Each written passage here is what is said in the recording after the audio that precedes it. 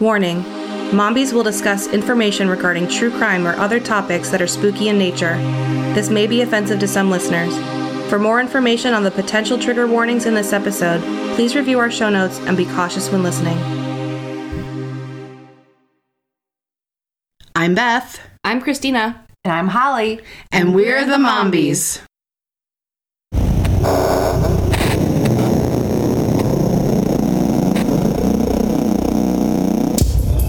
heard a house with at least 4 dead bodies in it. Like, what is that? How much worse can you get, really? That's a great question.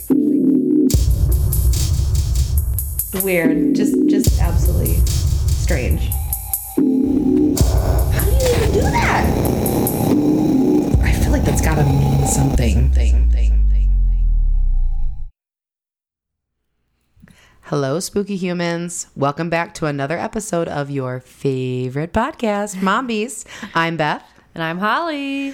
Before we get started, I got a message from a listener saying that something I said on an earlier episode could be taken offensively by our Native American listeners.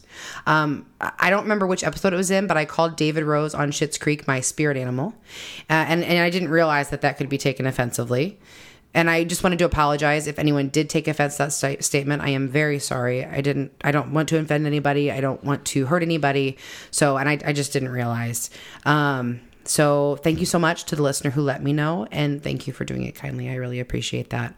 So we wanted to address that right away. I know it's been a little bit since the episode aired. Right. We're always ready to right the wrong. Absolutely. So I promise I will do better. And if that happens again, please let me know, because I try my best. But, we all make mistakes. So I've already lost my train of thought. It's probably a bad thing. So, okay. So on a lighter note, we have a new patron.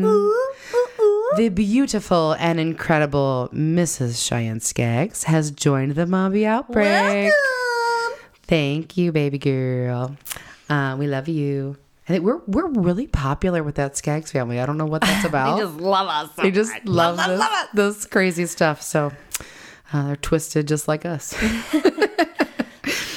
So now that we've taken care of business, this episode, we're not going to do a lot of chatter. We're kind of going to jump right into it because I have a lot of information for you guys. I just could not stop with the research. So today's episode, we will be taking a look at a case from the 1920s that has inspired 4 movies, including one of my personal favorites, Murder by Numbers. Yes.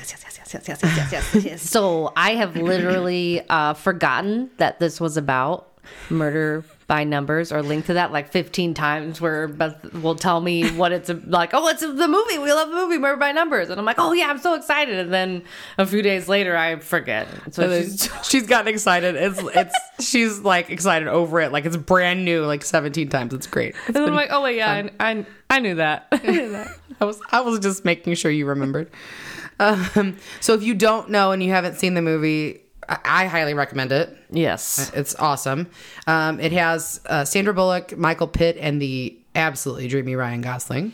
And it's young Ryan Gosling. Oh, yeah. That's like one of his first big one, or I think, anyway. Mm-hmm. I don't remember all those. But so, Holly, what's your favorite Ryan Gosling movie? Ooh, Crazy Stupid Love. Oh, that's a good one. I like that one a lot. My favorite is his shirt off. Oh, yeah. Yeah, right. But she's like, are you airbrushed? She's my favorite. She's my favorite. Fucking incredible. Emma Stone, if you're listening, you can also be our best friend. We're friends. She's definitely weird. Yeah, enough. I think she would enjoy. We would be the podcast. We'd be lots of fun together. We would be. We should hang out. That would be so much fun. So my favorite Ryan Gosling movie is Gangster Squad. Okay, that's a good one. It's a really good one. And it's also got a fucking incredible cast, which, is my thing, which you guys will see later because I mentioned another movie later on while we're talking about this. So how about Sandra Bullock? What's your favorite Sandra Bullock movie? Oof. Put you on the spot. Oh, I don't know. What's your favorite? I'll have to think about that for a second. 100% The Heat every time. with Melissa McCarthy. That's really That's the good. one. I know what my favorite one is. Oh, what's the name? She's in it with Ben Affleck. Oh, Forces of Nature? Yes. Oh, that's a good one. She's so good in that movie. He's so good too. They're good in all the movies. But yeah, I like The Heat. I just think, first of all, I have been told by more than one person that I remind them of Melissa McCarthy, which is like the height of compliments, I feel like, to me, because she's fucking hilarious. And if you don't like her, you're wrong. You are wrong. I mean, this isn't an opinion, it's a fact. You are incorrect. She's amazing. So I figured out after Bridesmaids, Tony told me that when they're on the airplane and she's sitting next to the flight marshal, that's her husband. Yes. And I didn't know that the first time I watched it. So then when I watched it the second time, I'm just dying laughing because I'm like, oh my God. He's in The Heat too. He plays like one of her ex-boyfriends and he's like obsessed with her and she's like, okay. Oh my God. She's fantastic. So we lived with my brother for a little while. I will say this and then we'll shut the fuck up and start getting in the story. But so we lived with my brother for a while, who I'm close with. And he better be listening, if he is or not. But and we would quote that, like he would walk in the door and be walking down the hallway and yelling quotes of the movie to me, and then I would be in my room at the end of the hallway yelling them back because it's a great movie. So throwing it out there. If you haven't watched it, watch that one too. Just put these on your list. Don't be like Holly. Actually watch them, but put them on your gosh. But I do. I'm the hypocrite. I'm like, oh yeah, I'll watch that. I never do, but then I tell Beth to watch them, and then I'll be like, did you watch it yet? Did you watch it yet? I try. She usually gives me the like, you haven't seen that movie, and it's like a big blockbuster movie that everybody's seen, and then I'm like, wait, you haven't seen this random obscure movie from the 80s? So, you know, whatever. I've never heard of that in my life. She's like, who the fuck are those people? And I don't know any of those people. And I'm like, they were in that one movie that one time. Anyway, are you ready, Holly? I'm ready. Okay. So let's head back to the 1920s. According to History.com, the 1920s were a time of dramatic social and political change. In the United States, more people were living in cities than on farms for the first time in the country's history. The country's total wealth more than doubled from 1920 to 1929. Suddenly, Americans were faced with huge societal changes. Automobiles were an affordable luxury. Women were becoming freer. It's changed this year, but whatever. We'll talk about that later. And people had more money to spend. Prohibition began in January of 1920, and it lasted until the end of 1933. So that's also happening in the background of this story. We don't talk about it a lot, but it's there. Okay. Society during this time assumed that if you were wealthy and intelligent, you were respectable and morally sound. Okay. You just automatically were given this level of respect and trust. So we're going to prove that that's not fucking true today. So it's time to introduce. It's already starting and we're fucking 7 minutes in, guys. It's time to introduce the people we'll be discussing today. Nathan Leopold and Richard Loeb. So I've shown Holly pictures of them. If you want to pull them up, it might be a good idea. Go to our Instagram and check it out. You'll be amazed. You'll be amazed at how much, especially Richard looks like Ryan Gosling. Wow. Yeah, they did a real good job. Good on ya. And the movie does not take exactly from this episode, so you can listen to the episode and you'll be okay to watch the movie. It won't ruin everything. So Nathan Leopold was born on November 19th, 1904, the youngest of three boys to Nathan Sr. and Florence Foreman. Nathan Sr., one of the wealthiest men in Chicago at the time, was a millionaire box manufacturer and the owner of the Morris Paper Mill in Morris, Illinois. Nathan Jr., also referred to as Babe. I'll pretty much just refer to him as Nathan. I didn't want to get too confusing with that, but if you see other stuff about them, sometimes he is called Babe. Okay. He was a sickly kid. He was described as having a number of glandular disorders that they think may have worsened his psychological issues. But as I researched further into these issues, and we'll talk more about this in the next episode, I found that it was partly a ploy by the defense to kind of blame the crime on something other than him being a horrible person. And then it was partly also the science at the time. So around this time, medical knowledge was advancing rapidly, and according to Edward Tenner's article, The Original Natural Born Killers, endocrinology was a powerful topic and was receiving the blame for crime at large. So if you were, robbing banks, it was blamed on whatever in your glands. Okay. We'll get further into that, like I say, later on, because, defense strategies and stuff. But I felt like it needed to be mentioned here as we're talking about him being a sick kid and stuff. As for Leopold's particular biology, his I don't know if this matters to anybody else, but I thought it was kind of interesting. His pineal gland had calcified prematurely, which affects melatonin production and can affect your sleep habits, which would make me a crabby psycho for sure. Yeah. He had signs of thyroid abnormalities, which if you have thyroid issues, which I do, it affects everything in your body. It affects your body temperature, your memory, your energy levels, your metabolism, your heart in a variety of ways, and the list just keeps going on.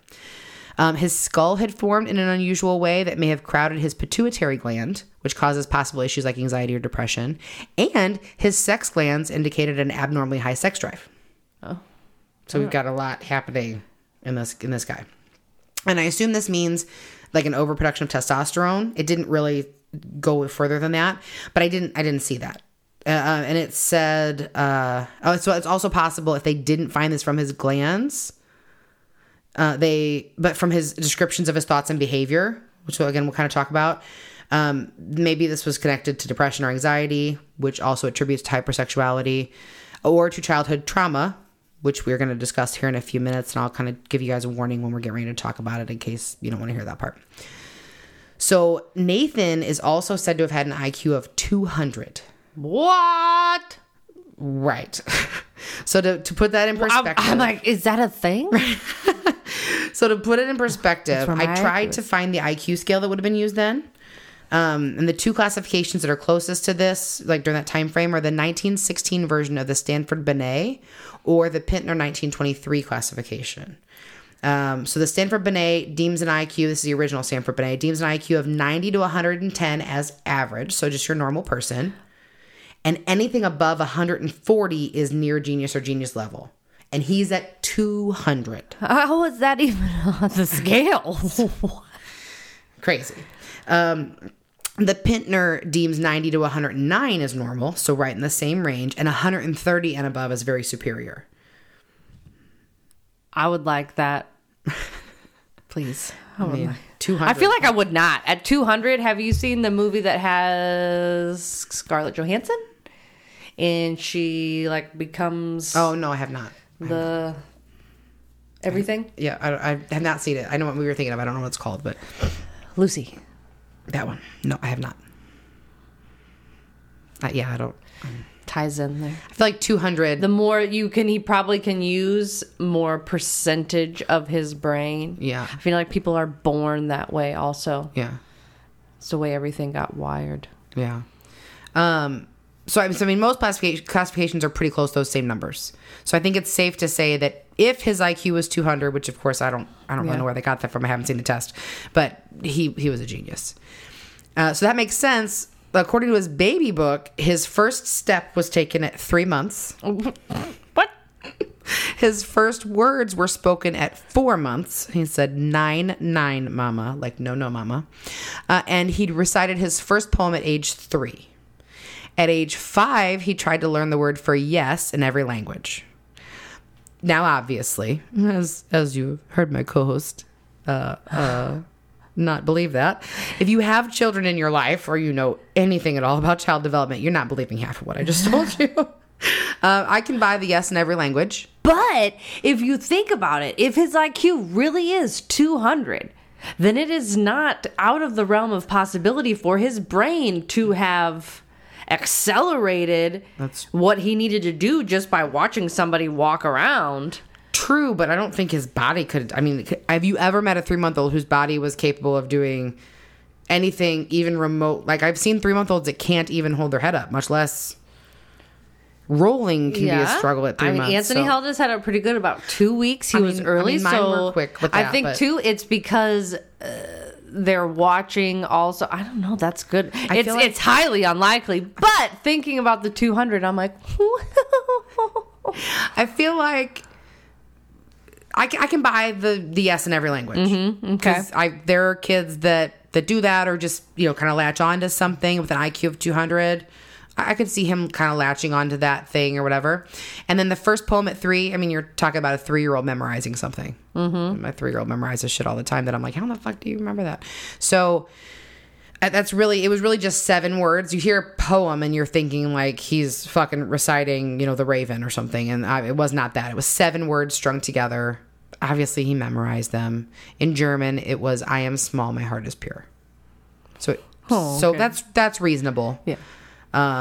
Stringing 3 words together at 4 months old, though, that seems real unlikely. I mean, I guess it's possible. Possible. I mean, look at now. Even now, you see 12-year-olds, going to college. That's true. That's a very good point. We'll save that idea for a little while. Look at this bitch over here reading my mind. So I think stringing words together at 4 months old, 3 words together, that's probably a bit much. Mm-hmm. Taking steps before most babies can roll over, I don't know that I'm buying that. But I think, at the end of the day, he was real smart and whatever. I mean, it doesn't really matter when he walked. No, it does not. So Nathan did, however, discover an interest in birds early on that developed into an alarming series of red flags for any true crime aficionado. He would hunt birds and have them stuffed by a taxidermist, which isn't that unusual by itself. Okay. Lots of people have animals stuffed and they keep them as trophies. However, by the age of 19, Nathan had close to 3,000 specimens that he had killed, and a few he'd kept and gutted himself. Oh, where did he keep these? Like in his own place where he lived? Yeah, it said something about like a special drawer or drawers that he kept them in, but... How many? You said thousands. That 3,000... Well, the specimens, I guess, were probably on like a shelf or something, maybe? Or on shelves. Oh, specimens. Okay. I'm thinking when you mean specimen, like... The whole fucking the bird. the gutted and stuffed birds. He had 3,000 specimens, but some of those, like probably, I'm guessing not that many. I didn't see a number, but he had like gutted himself, which seems weird. But there are a lot of people that do that. I mean, people that like they hunt deer and then they gut it themselves. That's true. My nephew and my brother-in-law. I mean, they hunt and then they do all the shits to the fish or the duck or the whatever. You have a point there, but if you have bird guts in it's your disgusting. drawer in your my room, nephew would be like, you want to come out here? I'm like, absolutely not. Right? No thanks. No thanks. No. So he remained an avid bird watcher and even published 2 scientific papers in the Auk, which I think it said was now called Ornithology. It was the most prestigious U.S. journal for professional ornithologists at the time. Wow. And this is when he was like a teenager.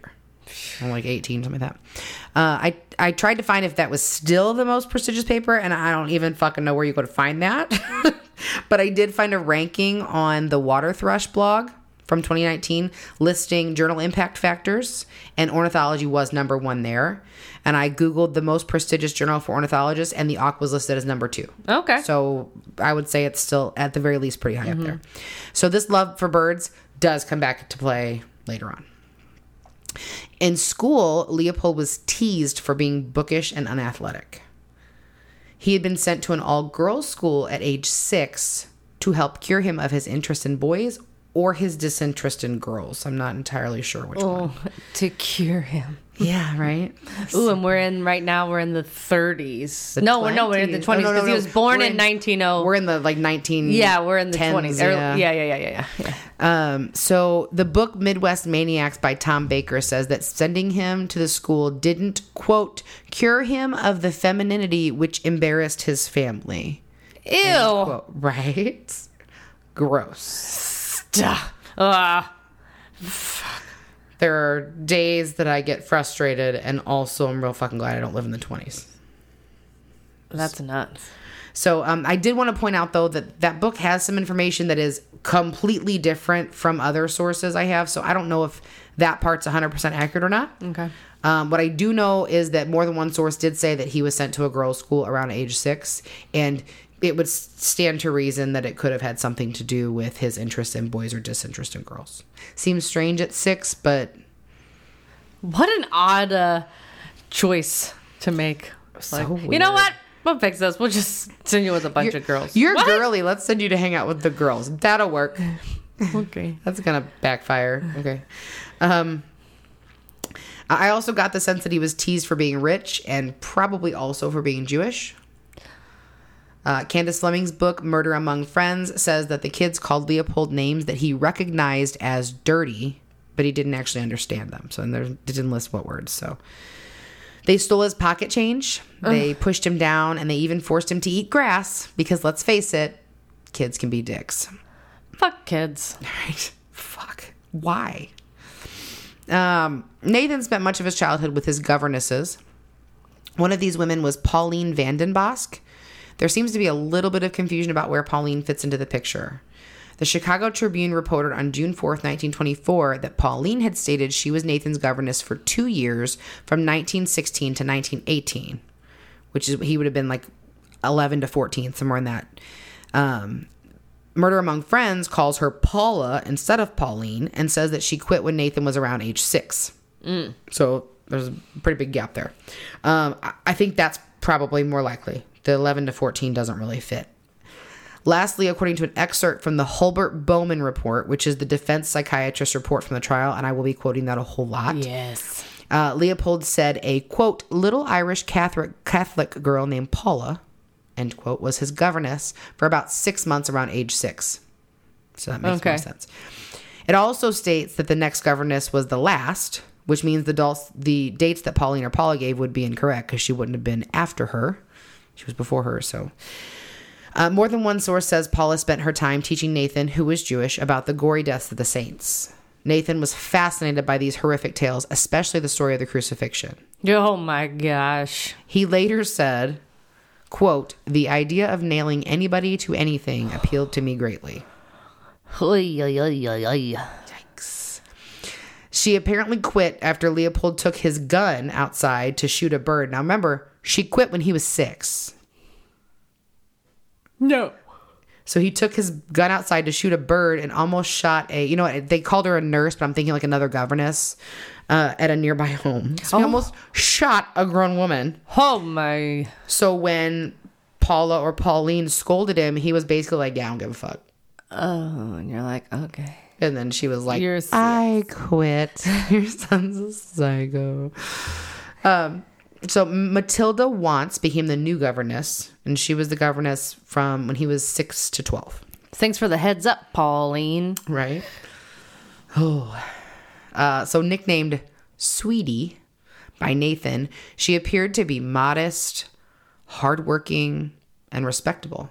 And she was granted free reign of the household as a result. I would be locked in a fucking tiny cupboard. You would be a damn sight better governess than this woman because behind closed doors, she was twisted and perverse. No. When no one else could see, she would slap and pinch Nathan. She even blackmailed the little boy, convincing him to steal stamps from another little boy and then threatening to tell his parents if she didn't do what he said. Oh my God. Yeah. I feel like because of who he was later, did he deserve it? Was this like pre-karma? I mean, like we know you later in life are gonna do some fucked up shit, so we're gonna fuck your shit up when you're a kid. I mean, you could look at it that way. I would probably tend to look at it more like she fucking created this monster because what the fuck, my God, having an adult do like, oh my God. I don't know. Anyway, her behavior also got worse than that. So here's your trigger warning. Give you a second to skip ahead. I would say probably like a minute should do it. Okay, I've skipped ahead. You have to listen. So Sweetie was also sexually abusing Nathan and his older brother Sam. No. Please note at the time the wording would have been as I'm getting ready to say. However, we don't live in the early 1900s, and I want to make it very clear. An adult doesn't have sex with a minor. That is rape. Children cannot consent to sex with adults. Period. This was not sex. It was abuse. I hope that makes it abundantly clear how I feel like I can speak for my co-hosts, feel on this matter. Abuse. Okay, so done. According to the book For the Thrill of It by Simon Batts, there was gossip among the other maids that Sweetie was having sex with Sam by the time he was 17 and with Nathan by the time he was 12. Oh. She quit working there when he was 12. So I would assume it happened sooner than that, but I don't have confirmation of that or when it began if it did happen. However, she bathed with them.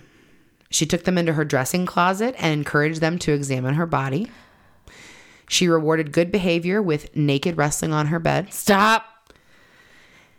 No. The report states that, quote, there seems to be an unconfirmed idea that Sweetie would encourage and permit Nathan to use his penis on her by inserting it between her legs while she was lying on her face and he was lying on her back. Dr. Harold Hulbert, one of the defense psychiatrists, said that, quote, many of the things she did to him have been forgotten or repressed, which makes a lot of sense. Nathan described the abuses he endured factually, without expressing his own emotions about the situations. These would continue until Nathan was 12, when his mother caught Sweetie dumping a sick Nathan out of his bed. So, like, he was laying in bed, and she just, like, fucking knocked him out of the bed somehow, and his mom walked in and caught that. That bitch got fired. You bitch. And he still was, like, he was sick with a fever and a cough. Like, not like he was just laying there not feeling good. So Florence fired Sweetie right then, and I think never learned about the sexual abuse. You got yours, I'm sure. Right. Nathan was lost without Sweetie, who had taken the place of his mother in his own mind, which is its own kind of twisted hell, because she was abusing him. Fuck. Nathan also had fantasies that we need to discuss that he referred to as his king-slave fantasies.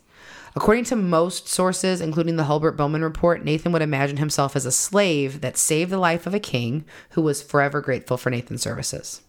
The king would then offer Nathan his freedom, which he would refuse because he wanted to serve the king. If the king wanted someone to fight for him, he would always choose Leopold, Nathan, who would always win the fight. Whether it was one opponent or hundreds, Nathan would come out on top, always ending up chained back at the king's feet.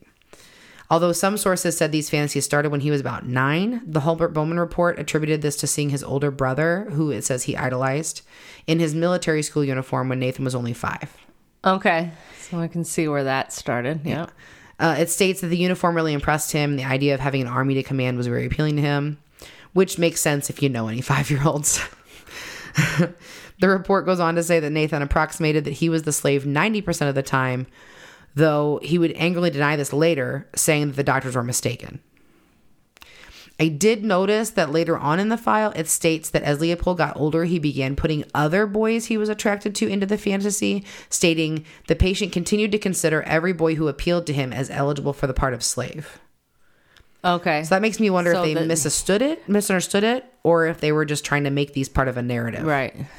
But I don't really know for sure. And I haven't gotten into that part yet because there's a lot here. So,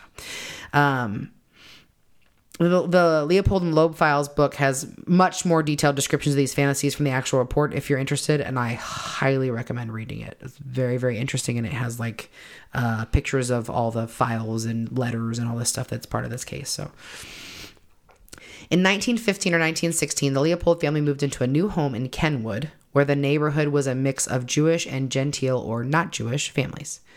This was not common, as Jews were not allowed to live in many Chicago neighborhoods. I was thinking that when you were talking about the dates. Yeah.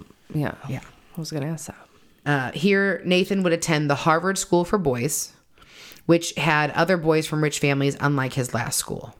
They were a mix of Jewish and Gentile boys there as well, so you might think that Leopold fit in better or found a place where he belonged. You would be incorrect. He was teased for being too short and too smart and too interested in birds. Geesh. They called him Flea and the Crazed Genius.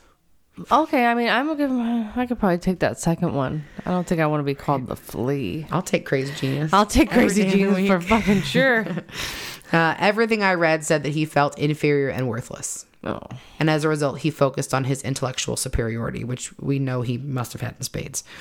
As we've discussed, none of us are psychologists or psychiatrists, and as such are not qualified to make a diagnosis, not to mention that even if we were, we never met this guy. So, however, I thought it was really interesting that it was saying that he kind of developed this defense mechanism where he saw himself as superior.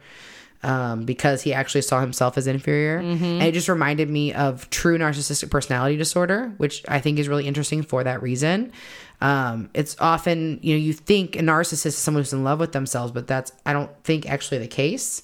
It's more about how they feel inferior, so they put on this show where they think they're above you. Right. And, this comes out of trauma, I believe. I didn't get into the DSM-5 to look it up, but I believe I have read that there before.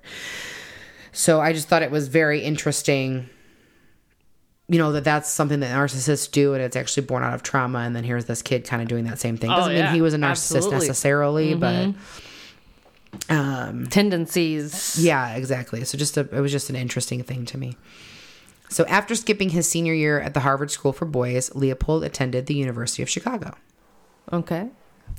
So he skipped his senior year. I was going to say, feel like you would skipped a little bit more school with an IQ of 200. Yeah, I don't know why I don't have all the dates and stuff in here. I thought I did, and I must have missed them.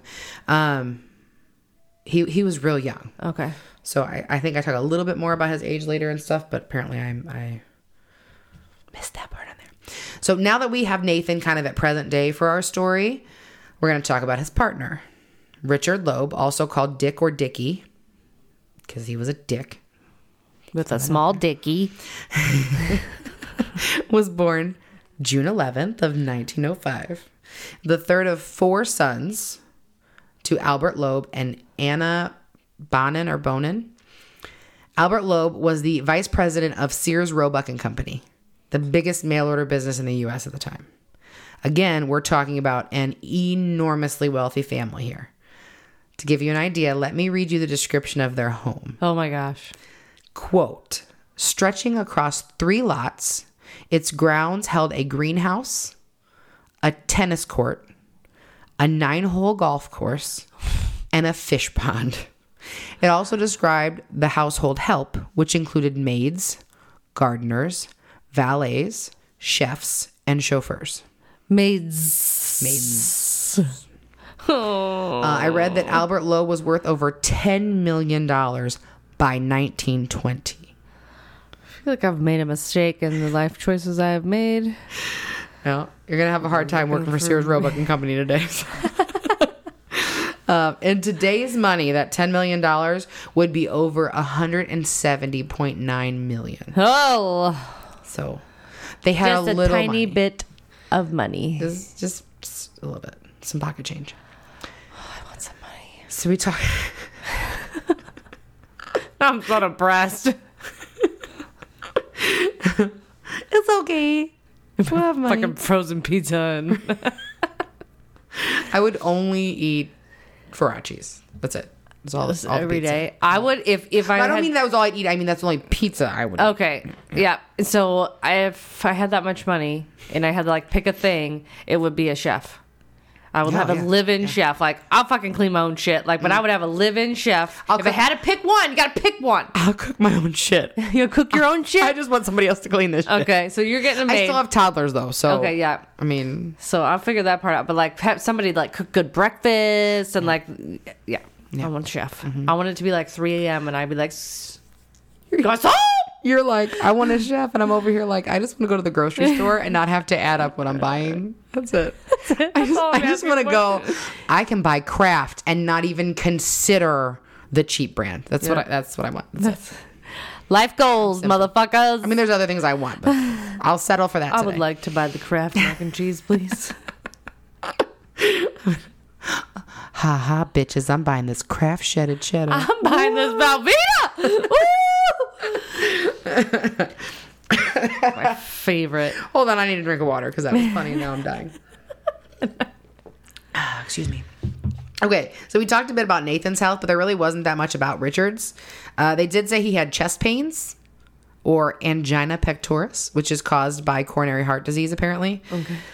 Otherwise, it seems like his health issues are just like normal kid stuff. The report even goes deep enough to mention when he got his first pubic hair and that he first had sex when he was 15. So we needed to know that. All right. I just thought I'd share because we talk about fucked up shit here. So here we go.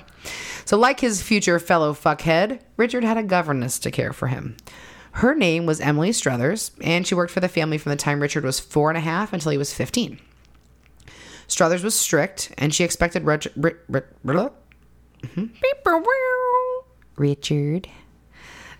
to follow her every word at every moment. Her goal was to turn him into her idea of the perfect boy. She read him Dickens and Shakespeare, went to school with him to consult his teachers, and even asked for extra homework and advanced lessons for him. Okay. She's described as a disciplinarian, but in the Holbert-Bowman report, it is stated that while her discipline was always swift, it was also mild and, quote, she never used corporal punishment. I don't really feel like that's that strict, but maybe it was. Right, especially for that time. Right. But I mean, she wouldn't really let him do much, so maybe that's it. I don't know. It does, however, go on to say that he believed, quote, she was very strict, and although she was never brutal or used corporal punishment, her punishment was fairly severe and always prompt. So here's his example, his only example that it listed. When he was 7 and didn't wait for her to pick him up for school and like ran off to play, he was put to bed in the afternoon for punishment. Oh my God! What a horror! Oh, look, the horror! I haven't been grounded much, but I feel like that's pretty mild. That's pretty. And you ran off, so like if I didn't know where you were, you're lucky I didn't karate chop you in your jugular, like, right? Put you to bed early, strict. What? Yeah. You sound like a spoiled bitch. Right. That's what this sounds like. He was absolutely a spoiled bitch. So Murder Among Friends states that Loeb felt like he was Struthers' prisoner because she wouldn't allow him to play after school like the other kids, which I don't blame him. That would feel pretty shitty. Instead, she encouraged him to read and to work and to study. That's a hard one. You have to be able to balance that better. Right. So, I mean, I feel like that's trauma, but also like, Nathan is literally being abused in his home, and you have to read. Your older you will be thankful. Also, I do feel bad for both of them as children, but fuck the adults, so, I don't know. And so instead of letting him go play, she encouraged him to read and work and study. However, the Holbert-Bowman report says he preferred her company to going with the boys, and that was a quote. So... again, he preferred her company, but he hated her or whatever and thought, I don't know. I'm just like, oh, so I don't know how much of this is, again, this is what really happened and how much of this is, oh, let's blame this woman for what I did. And, oh, look, it's obviously her fault and I couldn't have done it. Our minds get fucked up. And when we really, we're just like begging for acceptance, that person accepting us. So even though he's like, I hate you, but. Right. That's true. So I'm not really sure. And like I say, we'll talk about that stuff later, but I don't know.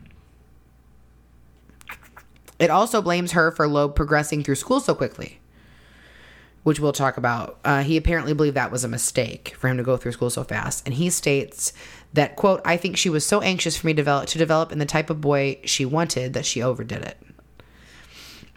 Loeb attributed Struthers' authoritative discipline to his discovery of lying. He would make up stories or lie to escape punishment. Probably the most important example of this was lying about what he read at night. She expected him to read only what she deemed, quote, quality literature. So he would lie rather than tell her that he was reading mysteries about criminals. Okay. He would sneak out and buy crime magazines, which, if you've listened to the Murder Squad podcast, and if you haven't, why haven't you? Do it. Right. Paul Holes has said numerous times that these were popular for murderers because they held images of women like tied up and in scenarios that were kind of arousing to these kinds of guys. So all of this, especially the fact that Struthers never picked up on the lying, led to Richard viewing himself as this like master criminal. Kids are dumb. He began fantasizing about committing crimes like arson or bank robberies. Around age 11, these turned into real crimes, starting with shoplifting. He was caught twice and was only sorry he got caught, admonishing himself because a master criminal would be too smart to get caught.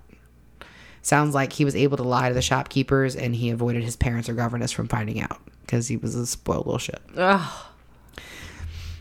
He was so advanced in his studies that he began high school at age 12. Oh my gosh. Struthers determined that Richard would graduate in only 2 years, which his teachers felt was a bad and potentially harmful idea for him. They felt there was no reason to push it or rush. What would a 14-year-old do in college? He wouldn't have anything in common with other students. Struthers ignored all of this and and pushed him away. Just kept on pushing. I mean, I feel like even if you did it slower, you still would not have anything in common with any of your peers. Absolutely. You'd be on this totally different level. Oh, yeah. A 14-year-old in college with, I mean, grown-ups is probably a strong term when you're in college. At least when I was in college, it was anyway. But I'm sure that 14-year-old was probably smarter than all of those adults. Smarter, but my gosh. Her pushing paid off, and in the spring of 1919, a month shy of his 14th birthday, Loeb graduated high school. He started at the University of Chicago at age 14, but according to Murder Among Friends, he struggled with his work, getting all C's in his first quarter. Oh? I can't find anything that lists his IQ, only the comment by his teachers that he was not a genius. So I don't really know what that means. Right, and how did he get where he was? I mean, hard work definitely, but he had to have been smart enough to, I mean, he had to have some capacity. So, maybe he had an IQ of 120 instead of fucking 200, which is ridiculous. So, I don't know.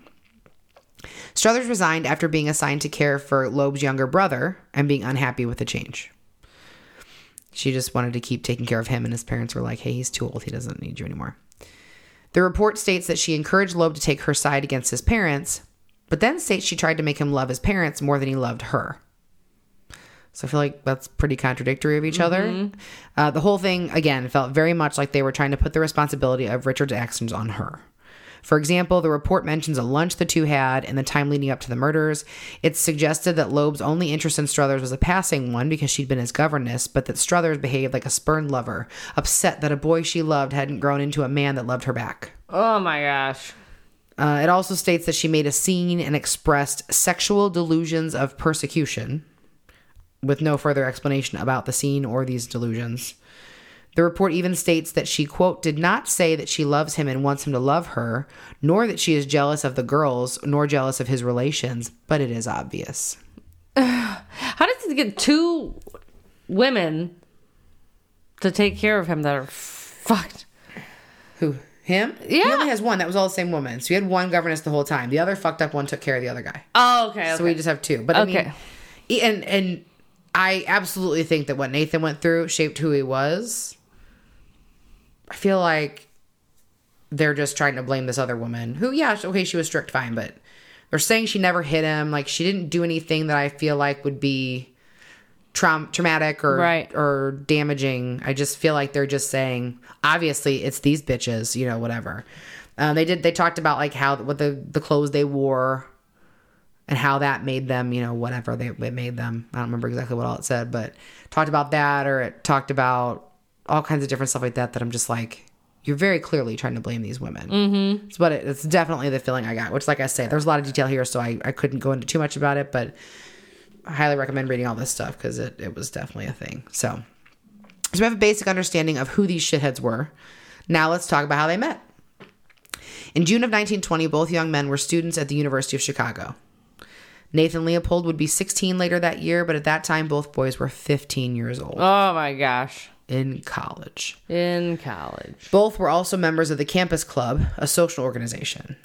Now, Nathan wasn't really about the social scene, but he was aware that it would be smart to make connections that might later advance his career. He was, after all, a genius. Richard was all about that social life, though really it sounds like he kind of looked down on his social circle. What he really loved was being the center of attention, which makes sense when you consider his upbringing and how his governess had just focused completely on him. Again, the Murder Among Friends book, which I quote a whole lot in this one, says that no one ever provided any solid intel on how these two became friends, and honestly, no one understood it. On one end, you have the good-looking, popular, charming Richard Loeb, and on the other, you have the serious, studious introvert Nathan Leopold. But the two did have some things in common. Both were Jewish and had rich daddies. Both lived in mansions less than 3 blocks from each other. Whatever it was that brought them together, by the end of that summer, they were completely devoted to each other. Wow. They would sneak out at night to hang out, Nathan taking his red Willis Knight sports car by releasing the brake and coasting the car out of the driveway before he started the engine like he was Corey Haim in that 80s classic License to Drive, which if you haven't seen it, you should make tonight a movie night and watch it because it's one of my favorites. When Nathan would arrive at the Loeb house, Richard would be waiting at the end of the driveway for him. The two would hit the town, drinking and dancing and hitting on women. Nathan wasn't really that interested in women. He believed women were inferior, because fuck him. And we discussed already with his king slave fantasies that he was attracted to men. Keep in mind, this is the early 1920s. Same-sex sex acts, oh, that was hard, were seen as perversions. And while I couldn't find the actual laws listed anywhere, laws made homosexuality illegal. One could receive jail time, aversion therapy, or even lobotomy as punishment. Oh my gosh. Fuck. Although it was obviously incredibly dangerous to come out of the closet, at some point Nathan admitted to Richard that he had a big fat crush on him. In turn, Richard shared a secret of his own. He longed to be a criminal. He stole money that's not really the response I was looking for. No, but he stole money from friends. He shoplifted. Of course, the two accepted each other fully, which, while they fucking suck, is a rare thing to find. Now, here's where we get into that philosophy degree of Nathan's. And this actually is like almost directly from Murder by Numbers. Nathan explained away Richard's desire to be a master criminal with his philosophical belief in Friedrich Nietzsche's Übermensch, or Superman, which is basically someone that is so exceptional that he's bound by neither law nor morality. Richard liked this outlook because it's real easy to like something that gives you permission to do whatever the fuck you want to do. Mm-hmm. That night, when they told each other these secrets, the men had sex for the first time, and Nathan would later say it gave him, quote, more pleasure than anything I have ever done. And at this point, we didn't know that he was gay or bisexual or right. And we don't necessarily know that now. Right. We'll talk about more stuff later, but he dated women. I don't know if any of it was interested in women or if it was all just, a show to protect himself. I'm not really sure. I may have an answer next week. I'm not sure because I still have a whole nother episode to do. So the two ended up applying and being accepted to the University of Michigan. There they lived together in an apartment. One night, while they were in bed together, a law student named Hamlin Buckman that was working for the Loeb family that summer opened the door and saw them. Oh, no. Yeah. So he quickly left the room, leaving Leopold and Loeb in a fucking panic. They were terrified that this would ruin their lives if it came out, because it would ruin their lives if it came out.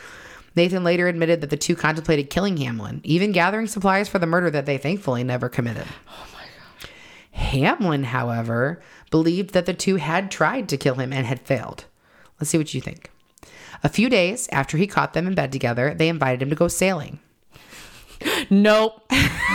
Nope. I'm sick that day. Absolutely not. Innocent. Oh my god. You would have to know. That's gonna have to be. I'm not even done yet. They just went sailing, Holly. What if they're just gonna go fishing and come back and he's just paranoid? You don't even know. You have to be completely obvious. Hey, you want to go sailing? Like, no, I do not. Like that TikTok sounds like nobody's gonna know. They're all gonna know. Nobody's gonna know. So while they're out on Pine Lake, Richard asked Hamlin, "Do you swim?" Which Hamlin said no. And these assholes flipped the boat and fucking swam away. Nah, it was an accident. What assholes? So they were probably shitting their pants a few minutes later when Hamlin, who had swum to the store, to the shore. I can't even talk. But he made his way to the shore. Swim. Right. Got out of the water, soaking wet and pissed off. He clarified that he knew how to swim. He just didn't like to swim. They apologized profusely. It's just a joke, man. But Hamlin was not buying it. You tried to kill me. Do you think they tried to kill him? Oh, they fucking yes. As soon as I thought that, like as soon as you said he turned around and walked out, in my head I was like, oh, they killed him. They fucking killed him for sure. He did. So he went to Richard's brother, Alan, who at 8 years older than Richard, so like in his early 20s-ish, often stepped in for their dad, and he told him the whole story. How could even back then people can't mind their own fucking business? I mean, if someone tried to drown me, oh, the drowning part. I thought you meant them together part. I'm sure he told them that part as well, because bitch, if you tried to drown me, I'm telling all your shit, all of it, everything. I'm not sure if he did or not. We'll see. I don't know. I don't remember. This is a lot. So, So Alan had a talk with Nathan and Richard, and they charmed him into believing the whole story was bullshit. Because fucking pricks. So they said he made it up and was probably trying to blackmail the Loeb family because he worked for them. So they think, oh, he's trying to blackmail us. Hamlin was fired on the spot, and Nathan and Richard just kept on being dicks. Oh my gosh. So now Hamlin attended the University of Chicago, where they don't go anymore. And when he got back to school, he told motherfucking everybody what happened. Once Richard and Nathan realized that this rumor was making the rounds, they were furious. They wanted to get back at Hamlin. Now you dead. That's it. We're killing you. But also, we just realized we're too fucking stupid to kill you. So, since they didn't go to the same school, they kind of dropped it, thinking it's just going to end there. We don't go there anymore. Who gives a shit? So Richard went back to the University of Michigan before Nathan, who came down with scarlet fever, keeping him back for a few weeks. When he finally made it to school, Richard was cold and distant. He avoided Nathan in public and in private, rarely coming home. When Nathan couldn't take it anymore, he confronted Richard, only to learn that Bachman's rumors had made the rounds at the University of Michigan as well. The two agreed that they needed to cool things off and act more distant in public. Plan was to spend less time together going out, and if they did go out, they should behave more like acquaintances than best friends. That's so sad. It is sad. But Richard was still cold at home, too. Murder Among Friends suggests that Richard's feelings were far less intense than Nathan's. The book states that Richard told people he'd only gone along with the sexual aspect of the relationship because he was curious, but that sex with Nathan had become abhorrent. Nathan, on the other hand, admitted that he was even, quote, jealous of the food and drink Richard took because they came into closer intimacy with him than I could ever hope to reach. Oh my goodness. Unhealthy. Right. So we just have this one who's good looking and everybody wants him and he's full of himself. And then we have this other one who is just his little lost puppy dog. Mm-hmm. So Richard joined the Jewish fraternity Zeta Beta Tau. For reference, at the time, Jews were barred from joining most fraternities, along with African Americans, Asians, and Roman Catholics. Oh my gosh. According to Jess Schwab's article, A Brief History of Greek Jewish Life, many Greek organizations had, are you ready, Aryan-only clauses or outright discluded non-WASPs from the recruitment process. So I had to look up the actual definition what the hell? of a WASP. I knew what it meant, but I didn't really know what the acronym stood for. So the acronym is White Anglo-Saxon Protestants, or basically the white upper class that basically rules America today and since forever. What? So basically, if you weren't, I just said basically 3 times Basically. in a row. Holy shit. If you weren't rich, white, and Protestant, you weren't invited to the party. Wow. So for my 12th movie reference this episode, this very much reminded me of a fantastic movie called School Ties, which is set in the 1950s. She's shaking her head at me, and I'm so sad right now. So it's got an all-star cast. It's got Brendan Fraser, Matt Damon, Ben Affleck, Cole Hauser, which people know him from. He's in that show now. He's a fucking cowboy in it, and people always share the memes of him, and I'm like, okay. Chris O'Donnell, Anthony Rapp, Amy Locane, and there's some other people in it. The basic story is that Brendan Fraser gets accepted into an elite prep school on a football scholarship, but he has to hide that he's Jewish from his friends. Okay. So I'm doing the air quotes because friends. So add it to your watch list, revisit it if you've already seen it. It's a really good movie. And Holly, I have it, so you can watch mine. Yes. You probably also have it. Oh my gosh. I'm pretty sure it's on that wall out there. So Richard fit the mold for this Jewish fraternity quite nicely. But even though Nathan also fit those basic criteria, he wasn't a very likable guy. As we've already discussed, he'd become condescending and cocky to shield himself from his bullies. There were also those pesky rumors about his sexual orientation. Meanwhile, Richard, as described in the PBS documentary American Experience, The Perfect Crime, was, are you ready? Tell me that Ryan Gosling wasn't perfect for this guy, right. aside from looking at him. He was, quote, a dazzling human being. He was the kind of human being that when he walked through a room, the molecular energy changed. You couldn't help looking at him. He wore clothes incredibly well. He had a flashing smile. He was dazzlingly handsome. Okay. Seriously. That's so good. Could you have picked another fucking human that fit that better than fucking Ryan Gosling? Oh my gosh. And I'm a Gerard Butler girl, but oh my God. They have it. Jerry, call me. Oh, please. Please. I know he's in a relationship, but I'm still holding out hope. We are also in relationships, so it will be fine. You can Just go put back me- to put doing me your in your regularly 5. scheduled programming, okay? I just need... Can I just be in your 5, please? You're in mine. I'm just throwing it out there. Sure thing. Anyway. It's allowed. Sorry. Do I sound like Nathan talking about Richard right now? Is that what it is? I sound horribly desperate. I don't care. I don't give a shit. I am. I'm so desperate. Richard's frat brothers agreed to accept him, but only if he stopped hanging out with Nathan. Oh. And faster than the fucking flash, Richard dropped him and moved his happy little ass into the frat house. Prick. What a turd. Not that I like Nathan, but I'm just like, fuck you. How dare you?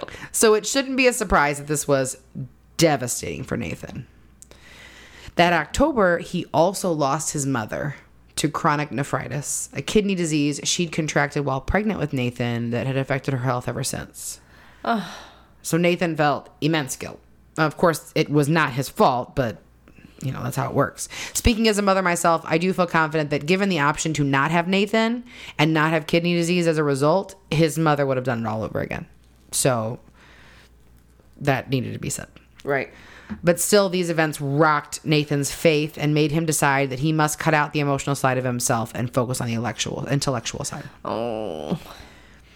So at the end of his spring semester, Nathan transferred back to the University of Chicago. The following school year, Richard and Nathan barely saw each other.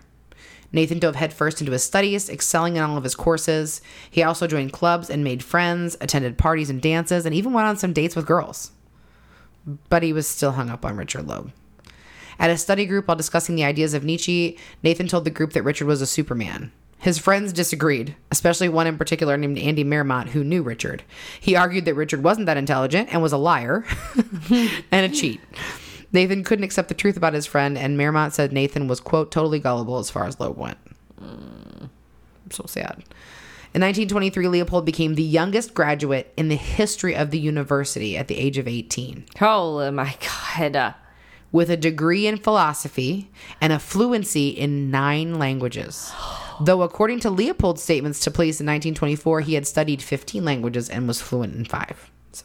Oh, my... I'm not fluent in 1. Obviously, neither am I. I got a few French words, and I can speak some English. Uno, dos. That's like, fuck! In like other languages, though, like I can, if I thought about it, come up with several sentences and lots of words in Spanish, but literally maybe 5 words in other languaes. Oh, shit. I can sing like entire songs in French. What? Yeah. We'll be make an episode on this. There's Celine Dion, so we will not make an episode of me singing. Oh yeah, everybody write in. You want it? You're gonna ask for it. These microphones don't want to hear me hit that pitch. I'll be breaking glasses. It'll be bad. That's okay. We'll bring in the old glass. You got Only this. plastic in this room when Beth's singing. I can speak it as well. I can't speak it as well as I can understand it. I can pick up on it pretty well, but I can speak it, but not fluently for sure. That's good. So when we go to Paris, you'll do the talking. Oh yeah, I can say a few things. I can tell people. I can describe myself. I can do all the things. We got this. Bonjour. That you sounded They're gonna be like, why did you just tell me your hair is brown? I don't give a fuck. Who the fuck cares? You just sounded like Winnie from Hocus Pocus. Oh, did I? Or whenever they go into the school and they're listening and they think they're gonna find the kids, and then they go into the thing and it's like bonjour. I was once told that I don't have an accent when I speak French. I don't know that that's true, but that's what I was told by my teacher. Also, Hocus Pocus 2 is coming out. Fuck yeah. And I am throwing a fucking party. Yes. We're all going to dress up as witches. Whoa. And we're going to do witchy stuff. I can't think of the word. What's the word? We're going to do witchy rituals there you go. and that's the one. potions. What's the word I'm looking for? I don't know. Spells? Spells. We're going to do spells. Oh my god, I do have another movie reference in here. We get it. You guys like movies. Movies on the fucking brain. We're going to go back and listen to this and say, okay, we talked about 72 movies in that episode. Tony's really going to appreciate this episode. It should be his first one. So while Nathan was building this beautiful life, I mean, he's going out and being social and doing all the things he should have been doing. Thankfully, at least he's not staying home being sad. Richard's facade was fucking falling apart. Good. He was drunk all the time, and his friends were catching on to him being a lying piece of shit, stealing, and his underlying cruel streak. An example of this was during freshman initiation. Current members had their own paddles, which they would use to strike new members on the asses.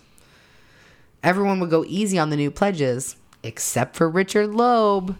He would hit them so hard that he would send them flying. One of those pledges said, quote, "What a miserable son of a bitch he was." And basically, he was O'Banion in Dazed and Confused. That's what I thought about. There's another movie reference. You're welcome. If you don't like it, tough shit. There's more. It's who I am. There's probably at least 3 more. There's more. In that movie. No, I don't have it. Oh. I don't have it. Scream. But wait, there's more. Oh, that is the movie. You're right.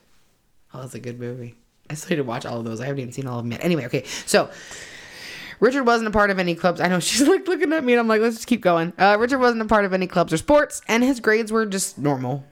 He took a course load of easy classes and graduated in only 3.5 years, right before his 18th birthday, as the youngest graduate of the University of Michigan at that time. I couldn't find whether these two were still the youngest to graduate from their universities, but I did find that in the nearly 100 years since there have definitely been younger college graduates. Then again, you still have to factor in like changes in the system, the addition of college credit courses, which I doubt were a thing in the 20s. But yeah, they were both the youngest at the time, at least. In the fall of 1923, Richard signed up for one class at the University of Chicago, where Nathan was taking 4 courses at law school with plans to transfer to Harvard, like legit Harvard, the following school year. Then here comes Richard. Isn't it just like an ex to stroll back on in and fuck everything up? So anyone that's dated the bad boy knows exactly what Richard did.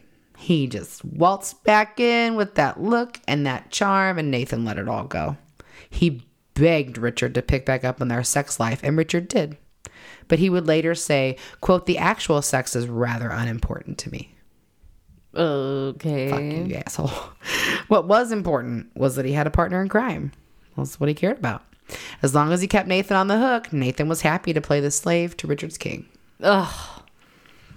I mean, I guess if that's what you fucking like, then there are... Makes me so sad.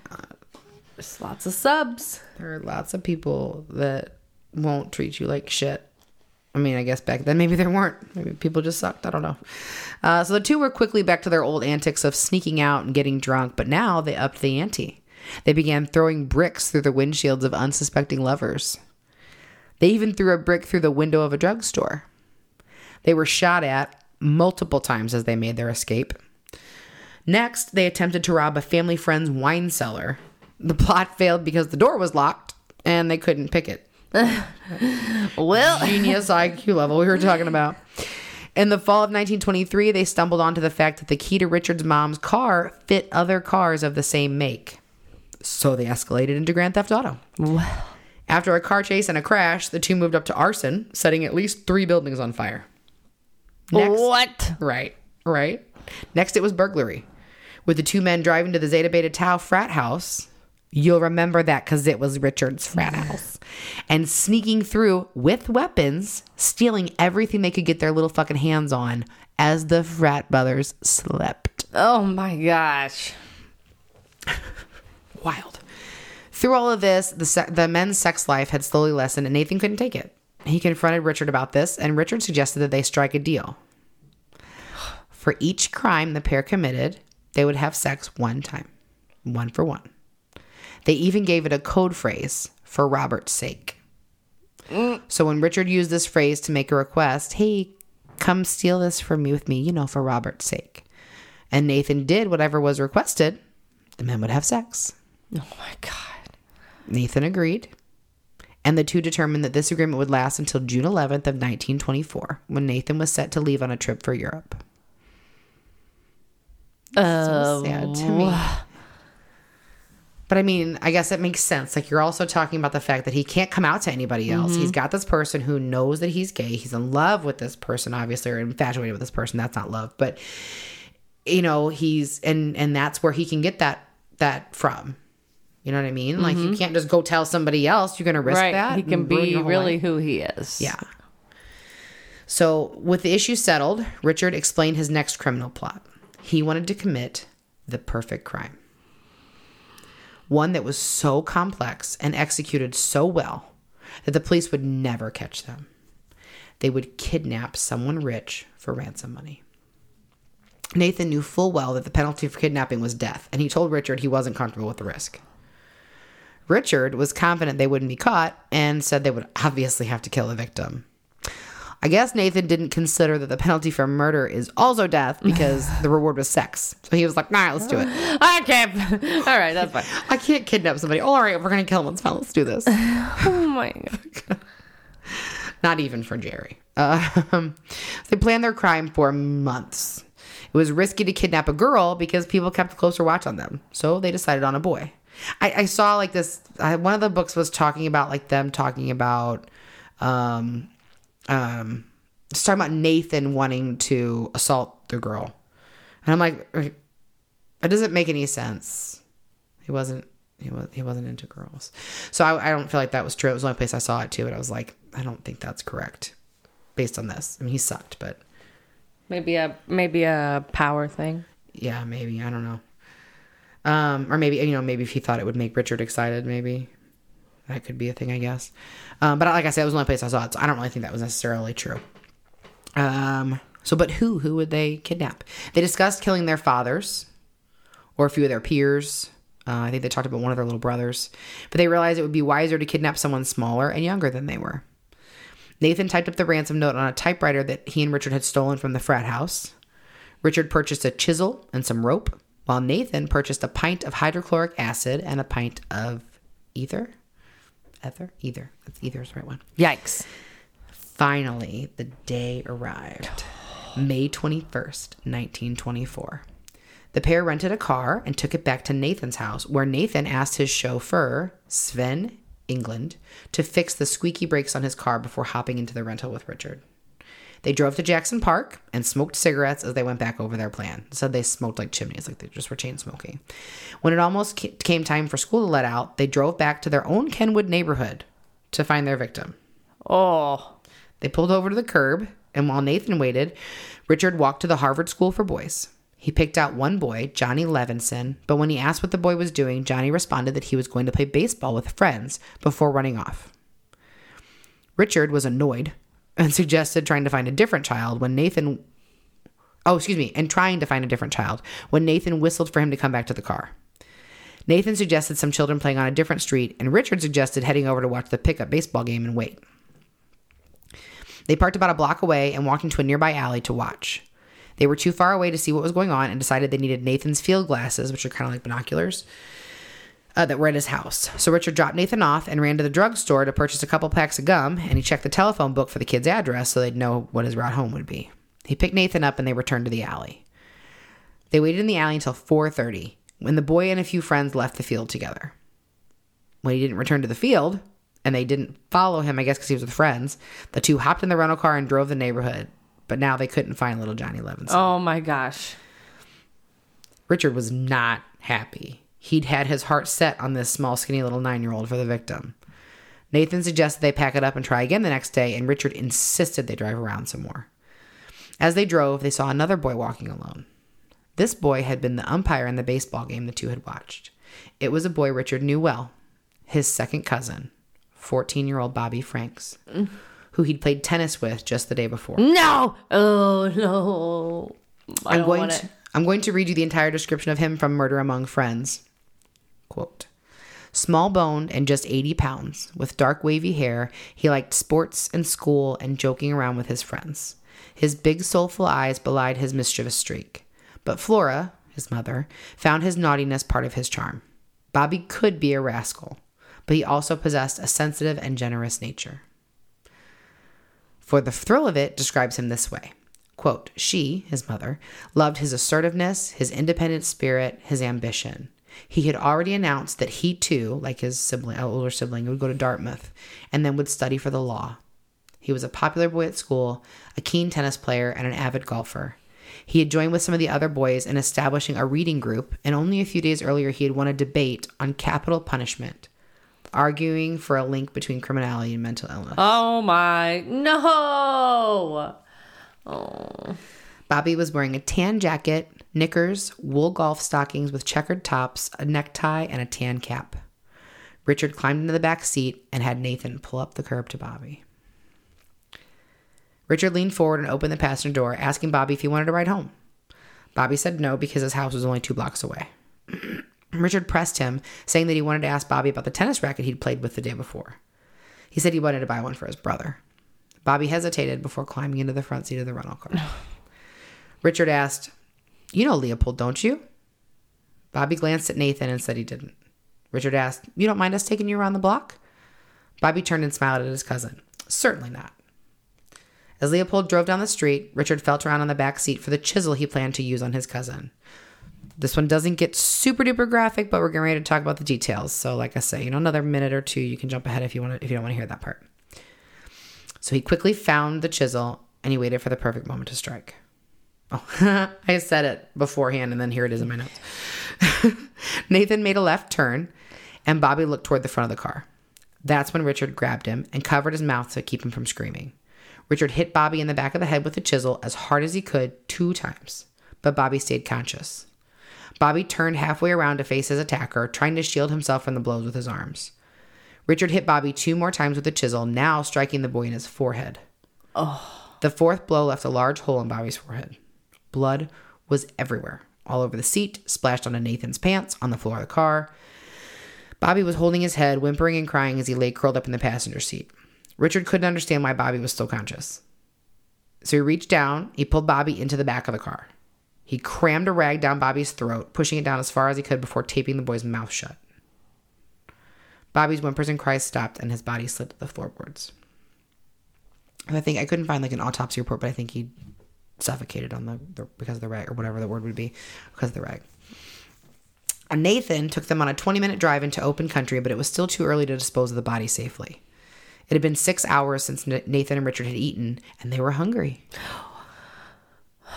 What is it with these motherfuckers and just going and eating food? Right.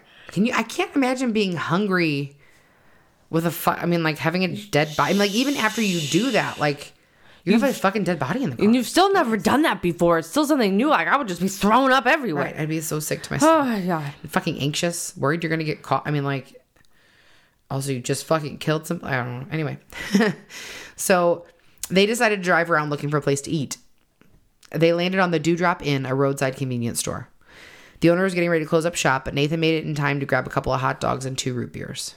The 2 ate, and after a while, Nathan got in the car back on the road, headed for Wolf Lake. They planned to leave Bobby's body near a forest preserve southeast of Chicago that had become a safe haven for a variety of birds, which is how Nathan was familiar with it. He had been there previously in his birdwatching adventures. Its location meant that it was remote and secluded. So around this time, panic was beginning to set in at the Franks' house. Dinner had been prepared, and the family was waiting for Bobby to get home so they could sit down to eat. It wasn't like Bobby would be late for dinner, but Bobby's sister, Josephine, and father, Jacob, were trying to calm his mother, Flora's worries. Josephine mentioned that he often played baseball with friends after school and suggested maybe he'd gone to a friend's house for dinner after. Jacob agreed it must be something like that, though he was upset that Bobby was needlessly making his mother worry. The family sat down to eat, and once they were done, it became much harder to accept that Bobby had just gone to a friend's house. Jacob decided to call his lawyer and friend, Sam Edelson. Edelson was one of the most influential lawyers in Chicago and had influence with the police. Jacob knew he could count on Edelson to get an investigation going. It was around 9 o'clock when Edelson got to the Franks' house. Jacob and Flora filled Sam in on what was happening, and Sam started making calls. He called the teachers at the school and learned that Bobby had played baseball with friends after school from the PE teacher. The teacher also told Sam that he saw Bobby leave to walk home at about 5:15 p.m. Sam was trying to think of what might have happened to Bobby and thought maybe he went back to the school to grab something he forgot. Maybe the janitor hadn't realized he was in the school and had locked up and left for the day. Oh, my God. Can you imagine the hope then that you might hold on for that when people are like, well, maybe this. So right. Please. And you're already, oh my God. Talk about anxiety and being sick to your stomach. So Sam and Jacob walked to the school. It was only about a 5-minute walk, and they climbed through an open first floor window. They searched the school inside and out, but there was no sign of Bobby and no clue to where he'd gone. So while that was happening, Nathan and Richard were headed to the dump site. When they arrived, they wrapped Bobby's body in a blanket and carried it through mud toward a drainage ditch that Nathan knew from his birdwatching excursions. When they got close enough, they laid Bobby on the ground and they removed his clothes. Somewhere during all of this, Nathan also removed his own jacket and shoes, which were replaced with a pair of waders so he could get down in the water. Nathan then poured the hydrochloric acid he had purchased on Bobby's face and genitals to keep police from being able to identify the boy. I guess because, well, yeah, why on his genitals? I was like, well, his sperm. I thought he was going to extract it out of his body. No. Right. So I thought that seemed strange too. So good question. But I found an explanation in For the Thrill of It. It said that Nathan had learned from somewhere, but it didn't say where, that it was possible to identify an individual from the shape of his genitals. So I guess that's supposedly why they thought that they should get rid of that. Fingerprints were being used at this point in criminal cases. But APHIS, which is the system how they, can put them all in and link everything together, wasn't created for almost another 60 years. Oh. So I don't know if maybe that wasn't a well-known method, maybe. Because they didn't do anything to get rid of his fucking fingerprints. Just his junk. So. Just his junk. So once that part was done, Nathan jumped into the drainage dish and pulled Bobby's body in after him. He then tried to shove the body into the drainage pipe, but the pipe was too narrow. He struggled and he pushed him insistently, and finally he was able to get the body in far enough to be, satisfied with it. He climbed out of the ditch and up the embankment and realized he'd left his own jacket and shoes down by the ditch. He asked Richard to bring them up, and Richard obliged. As he headed up the embankment, Richard heard a metallic clink on the gravel and stopped to look around with a flashlight, but he couldn't find anything, and he just assumed he imagined it. Oh, no. We'll talk about that later. So on the way home, the boys stopped at a drugstore to purchase postage, including special delivery postage so that their letter would be delivered the next day, for the ransom note, and to check the phone book in the phone booth to get the Franks' address, because they apparently don't fucking know his own cousin's address and where to send this. So Nathan wrote it on the envelope for the ransom note, and the note was dropped in the nearest mailbox 2 blocks away. Next, the two went to the empty Loeb home, where they burned Bobby's clothes and hid the blood-soaked blanket behind the greenhouse. It said they were missing one of his socks, but I didn't find anything else about that, so I'm going to note it here in case it comes up later. And why would you burn the clothes but not burn the blanket? You fucking burn everything. Why would you leave something? They decided that. Apparently I didn't note it, but they said it because it was so much blood in it. They were afraid that it would leave a smell in the air, and they would know. I think the clothes didn't have as much, I guess, which is, you would think they would, but I guess maybe because the blanket was probably wrapped around his head. Him, yeah. So now it was time to set the ransom wheels turning. The boys went to a Walgreens, maybe a couple of miles from their homes, and Nathan called the Franks home. He asked for Bobby's father, who was still out searching, and he ended up on the phone with Bobby's mother. Flora was worried sick. The other children had gone to bed, and most of the staff had too. The only person with Flora was a maid, who answered the call. Nathan asked for Mr. Franks, but after the explanation that he wasn't home, he was given Mrs. Franks. Flora would later say it was, quote, more of a cultured voice than a gruff voice. Makes sense. We're talking about a fucking 19-year-old rich kid. On the other end of the line, Nathan told her, quote, "This is Mr. Johnson. Your boy has been kidnapped. We have him, and you need not worry. He is safe. But don't try to trace this call. We must have money. We will let you know tomorrow what we want.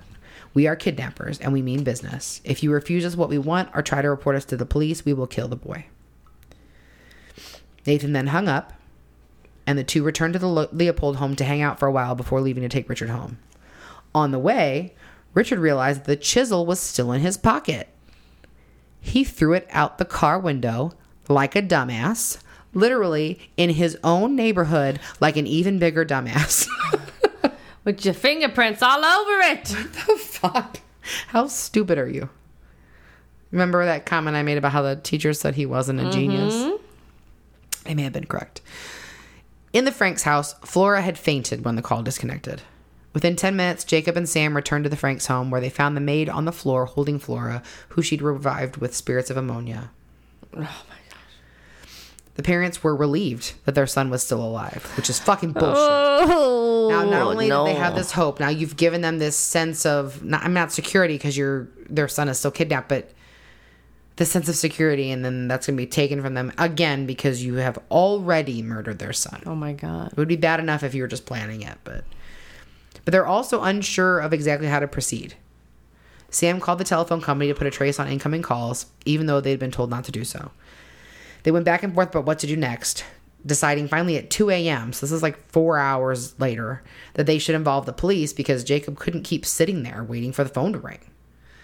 Sam was good friends with influential people, because he was influential, on the police force, so they felt it was a waste not to put those resources to use.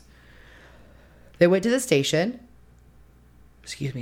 and the lieutenant they spoke with offered to send detectives out to search for Bobby. Sam kind of went back and forth in his head, partly because if this was all a prank, his reputation could be ruined, especially considering he'd been involved in politics and kind of hoped to do it again. And then in the end, he said maybe they should wait to do anything until the morning because they needed to be careful in case Bobby had been kidnapped. Or ultimately, he made the right decision probably, but Nathan then hung up, and the two returned to the Leopold home to... Oh, wait. What the fuck? Apparently, I copied and pasted that. Forgot to delete it. Sorry. So let's try that one more time. Pretend I didn't do that. The next day, at the Loeb home, Richard and Nathan scrubbed the inside of the car to remove any traces of blood. As they cleaned, the chauffeur noticed the two spoiled-ass rich boys doing actual work and wondered what the fuck was going on. So true. He went out to ask if he could help, and Richard declined the help, saying they were just about finished. He told the chauffeur that the stains were from spilled wine because the two had been out bootlegging, and they were trying to clean the mess before the parents went out. He instructed England not to say anything. Fucking, you spoiled little shit. You're telling a grown-ass adult, don't say anything. He's probably going to listen. Right? These two evil geniuses had typed another letter that they planned to tape to the inside of a litter bin, it said, which I'm guessing they meant like a dumpster. Obviously, it was some kind of trash can. So they planned to call Jacob Franks to direct him to the dumpster to find the letter. Then the letter would direct him to a phone booth. Okay. Or I don't even think it was a phone booth. Actually, I think it was a drugstore, the phone there, where they'd call him to tell him to get on a specific train. On the train, he'd find another letter telling him to throw the money out of the window at a specific spot. Nice and convoluted. Only they couldn't get the tape to stick to the metal lid of the dumpster. So they skipped that part. And while Richard got on the train to drop the instruction letter for Bobby's dad, Nathan called a cab to the Franks' home and then called the home. Sorry, I was like, wait a minute, what? When Jacob Franks got on the phone, Nathan told him a cab was on the way to take him to a drugstore. After he hung up, I guess he went and picked Richard up, and they headed to a different payphone closer to the money drop location. On the way, they passed a newsstand, and they noticed the headline on the early edition of the Chicago Daily Journal. The body had already been found. No! Yes! Yes, but... it wasn't identified yet, but Richard said there was no reason to go through with the ransom plot now. Nathan, however, wasn't ready to let it go. They called the drugstore. So wait a minute. So did the parents know then? I'm getting ready to tell you that. You're so ahead of me. You're so on it. So they called the drugstore, but it was no use. Jacob Franks wasn't there. That morning, so we're going to talk about the body now, how it was found. That morning, a man named Tony Minky that lived near the forest reserve was on his way home from work, walking, and he took a different route home so he could run a quick errand. He passed a large ditch on his left, and when he glanced over, he realized the sun was shining directly onto a foot sticking out of the drainage pipe. He stopped to get a closer look, and went down into the ditch, and saw a child's naked body lying face down in a foot of muddy water. He looked around for help, and saw 4 railroad workers on a handcar traveling in his direction. He climbed out of the embankment and flagged the men down, telling them what he'd found. The group pulled the body out of the drainage pipe and flipped it onto its back. From the wounds on Bobby's head, it was clear that he'd been murdered. There were also scratches running from his shoulders to his butt. I don't know what those are from yet or if we'll figure that out, but felt like it should go in there. The men also noted copper staining on the mouth, chin, and genitals. So the description makes me think that the acid didn't really do the damage that they expected it to do. And my guess is that's because they put his ass in water. Yeah. So I searched what to do if you get hydrochloric acid on your skin, and the instructions said to flush the area with water for 15 minutes. So my assumption is that when they put him face down in the water, it diluted the acid or washed it away enough that it didn't destroy the evidence. But I'm not sure. Just kind of debate. They weren't saying that it was like melted or deformed, anything like that. So they just said the copper coloring. So I told Raja that part. And he said, this is a quote from my husband. If you don't know who Raja is, my husband. The problem with being smart is that you don't bother to find out if there's anything you don't know. I was like, I feel like that also applies to stupid people. If you think you know something, you just don't bother to learn whether or not you're wrong. Yeah. So I thought that was a very, very good point. I like it. He's pretty smart sometimes. So that's why Jacob hadn't shown up to the drugstore. The press had learned of the kidnapping, likely from the operators gossiping about the call trace. A reporter had called the Franks' house and talked to Sam about the body that they found that morning, and Sam had said that it couldn't be Bobby because Bobby didn't wear glasses. To be safe, he sent Flora's brother to make sure the body wasn't Bobby. Sam instructed him to call and only say the word yes if the body was Bobby, so that Flora wouldn't overhear the conversation. It was only 30 minutes later that Sam received the call and the one word he was hoping he wouldn't hear. Yes, the body was Bobby Franks. Sam quietly told Jacob, and before Jacob could even process what he'd just been told, the phone rang. It was Nathan calling about the cab. OMG.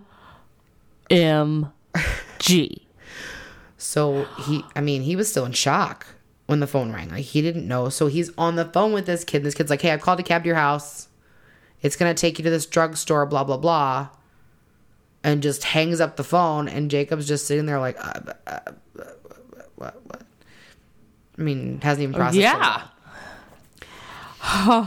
By the time Sam wrestled over what they should do, whether it was possible that the body was misidentified, and whether or not there was still time to save little Bobby's life, Jacob had forgotten the address of the drugstore he was supposed to go to.